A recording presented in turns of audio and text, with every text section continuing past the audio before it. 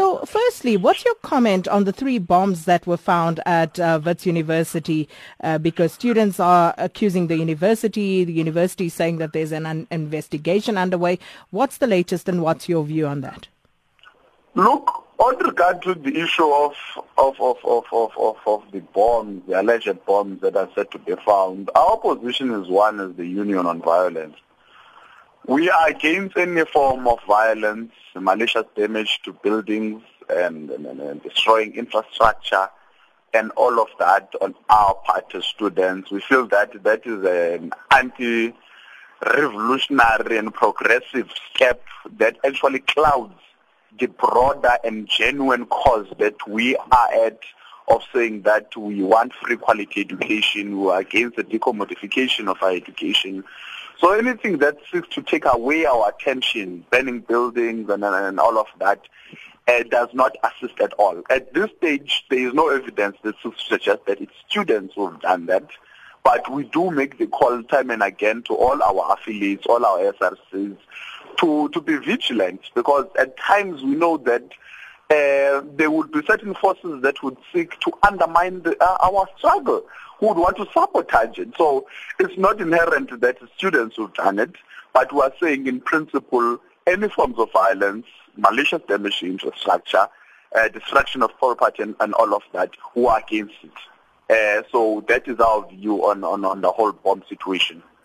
So what sort of progress is being made in the talks around this direction of moving towards free education in South Africa?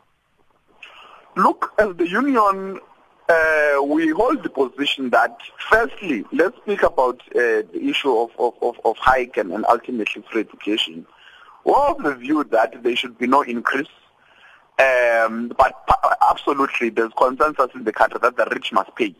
That's our point of departure, that the working class, the offspring of the working class, and particularly the so-called term missing middle, has been the groups that have felt the brunt and exploited and so forth. And we are saying that there ought to be no increment, but the rich must pay. And we say this is a temporary relief. It does not assist us in the broader scheme of things when we say that higher education is too expensive. We've made it clear that we are unhappy with the total space of the Presidential Commission, because now we are viewing it, and SRCs have come out clear when we met in our NEC, that this is viewed as some sort of a delay tactic. So we're saying the Presidential Commission need to be able to fast-track its job in terms of looking at the feasibility and the modalities of how free quality education is going to be implemented. But be that as it may, we are very confident that the ground is fertile, that free quality education is feasible and possible now more than any other time in the recent past. So some campuses remain closed this morning. Some we were told until further notice, so there's no indication as to when class will resume there. What are your members telling you on the ground at these campuses where students have vowed to continue protesting? Look, the situation will differ from institution to institution. Most institutions have said, look, Union, you'll give us the line of march. Other institutions, you've mentioned a few, and I think much of the media's attention have, of course, been on your Wits and UCT and most recently NMMU. But majority of the institutions are yet to take up, because we've said that we've noted the temporary relief on the hike, and we're still saying that Presidential Commission must wrap up its work. So that when we do take to the streets, the now part, we're saying that there's no reason as yet for us to panic, but we are in solidarity, and we've said that in those institutions, for instance, Wits is one of them, where UCT is one of them, we're in solidarity with our comrades on the ground. But we have said to them, look, what do you then do? Because there is a Presidential Commission that is looking into free quality education. We need to be able to allow that commission to come back. But in the meantime, we are in solidarity with them. We are saying to the university management, it does not assist to militarize our campuses, to just put police and intimidate, and you do not engage our students. We think that is the first protocol, that university management, for some of the issues you find that are campus-based, we are saying that they need to be able to engage their students. And similarly, on our part as students, we need to be able to wage our struggle in such a way that, of course, we do not destroy the very infrastructure that we find ourselves in. But with regard to free quality education, we await the Presidential Commission to come back. But in the meantime, we do not fold our hands. For instance, I'm sure by now you are aware that the union is planning a march towards the JSE on the 14th of October. We are saying the private sector must also come on board. We haven't had any commitment from them, so it's part of the struggle going forward. So you say you want the private sector to come on board. Have you thought through how you want them to come on board? What sort of contribution exactly you want them to make? Yes, look, as part of our submission even to the Presidential Commission, we have made a proposal to say that at least even if it's 1%, and we say that in terms of, and this is where the commissioner will assist, that at least a percent or 0.5% of the JSE earnings must be able to contribute to higher education, because the higher education and the importance thereof does not just benefit a certain individual. It enriches and benefits society at large, and particularly the private sector.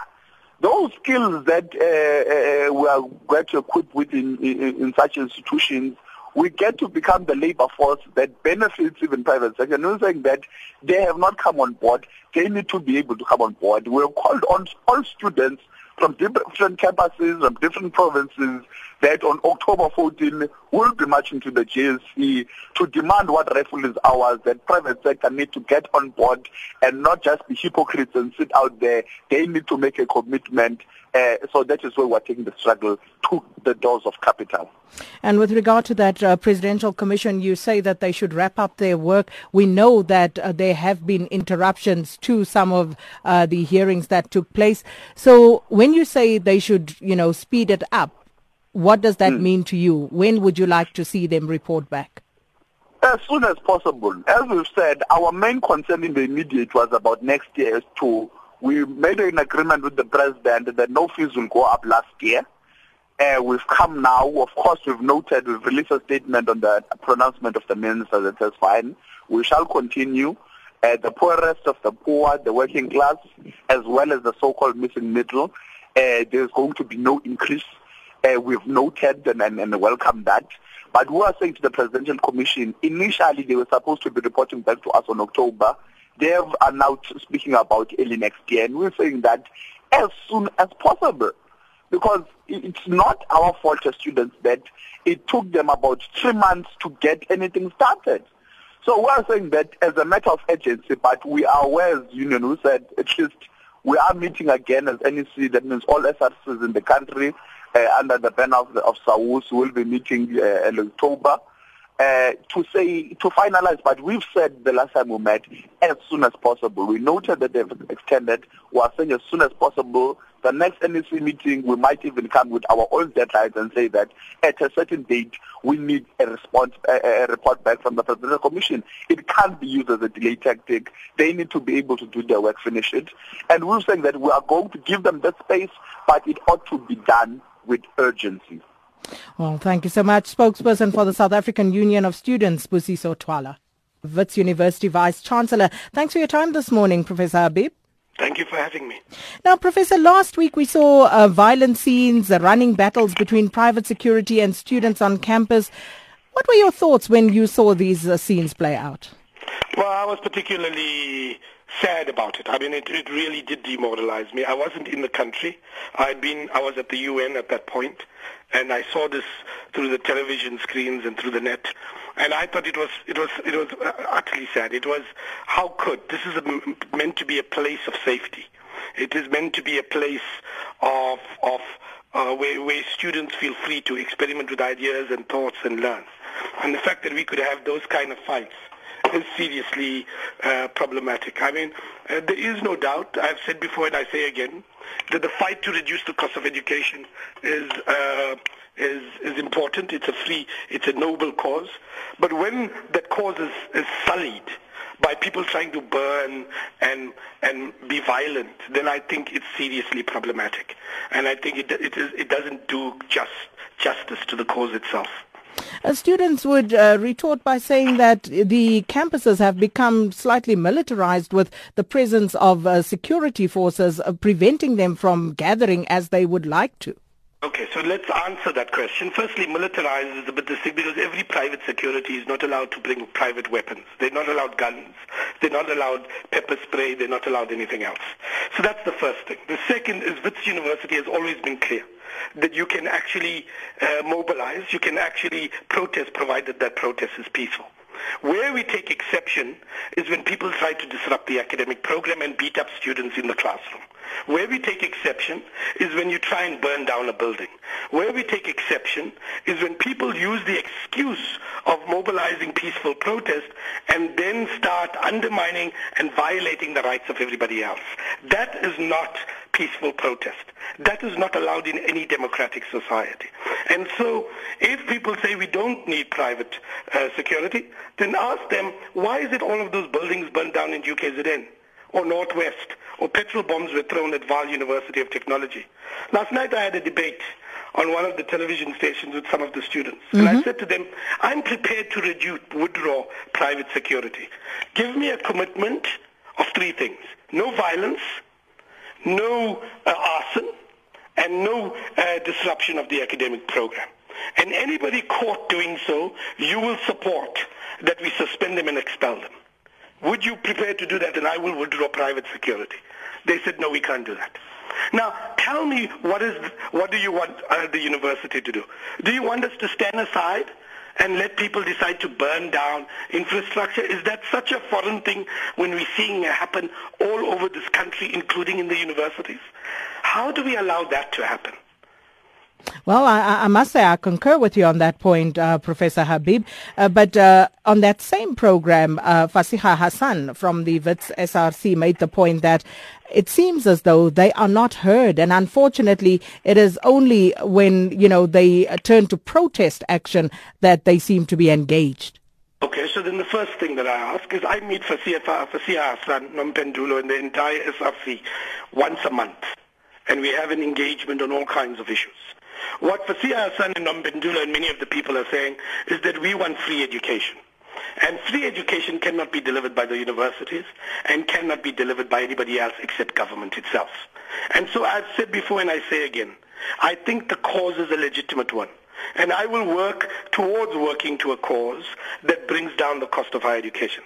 What I'm not prepared to do is saying that in that cause, what we need to do is destroy this year's graduates, that we must close down the academic program and make sure that nobody graduates this year. That is an unacceptable price for a cause. In the 1980s, there was somewhere the slogan, no education before liberation. It destroyed a generation. Now we've got a group of activists running around saying, no free education, no education at all. That will destroy another generation. And the question is, are we prepared to allow another generation to be destroyed? The vice-chancellors can't stop this.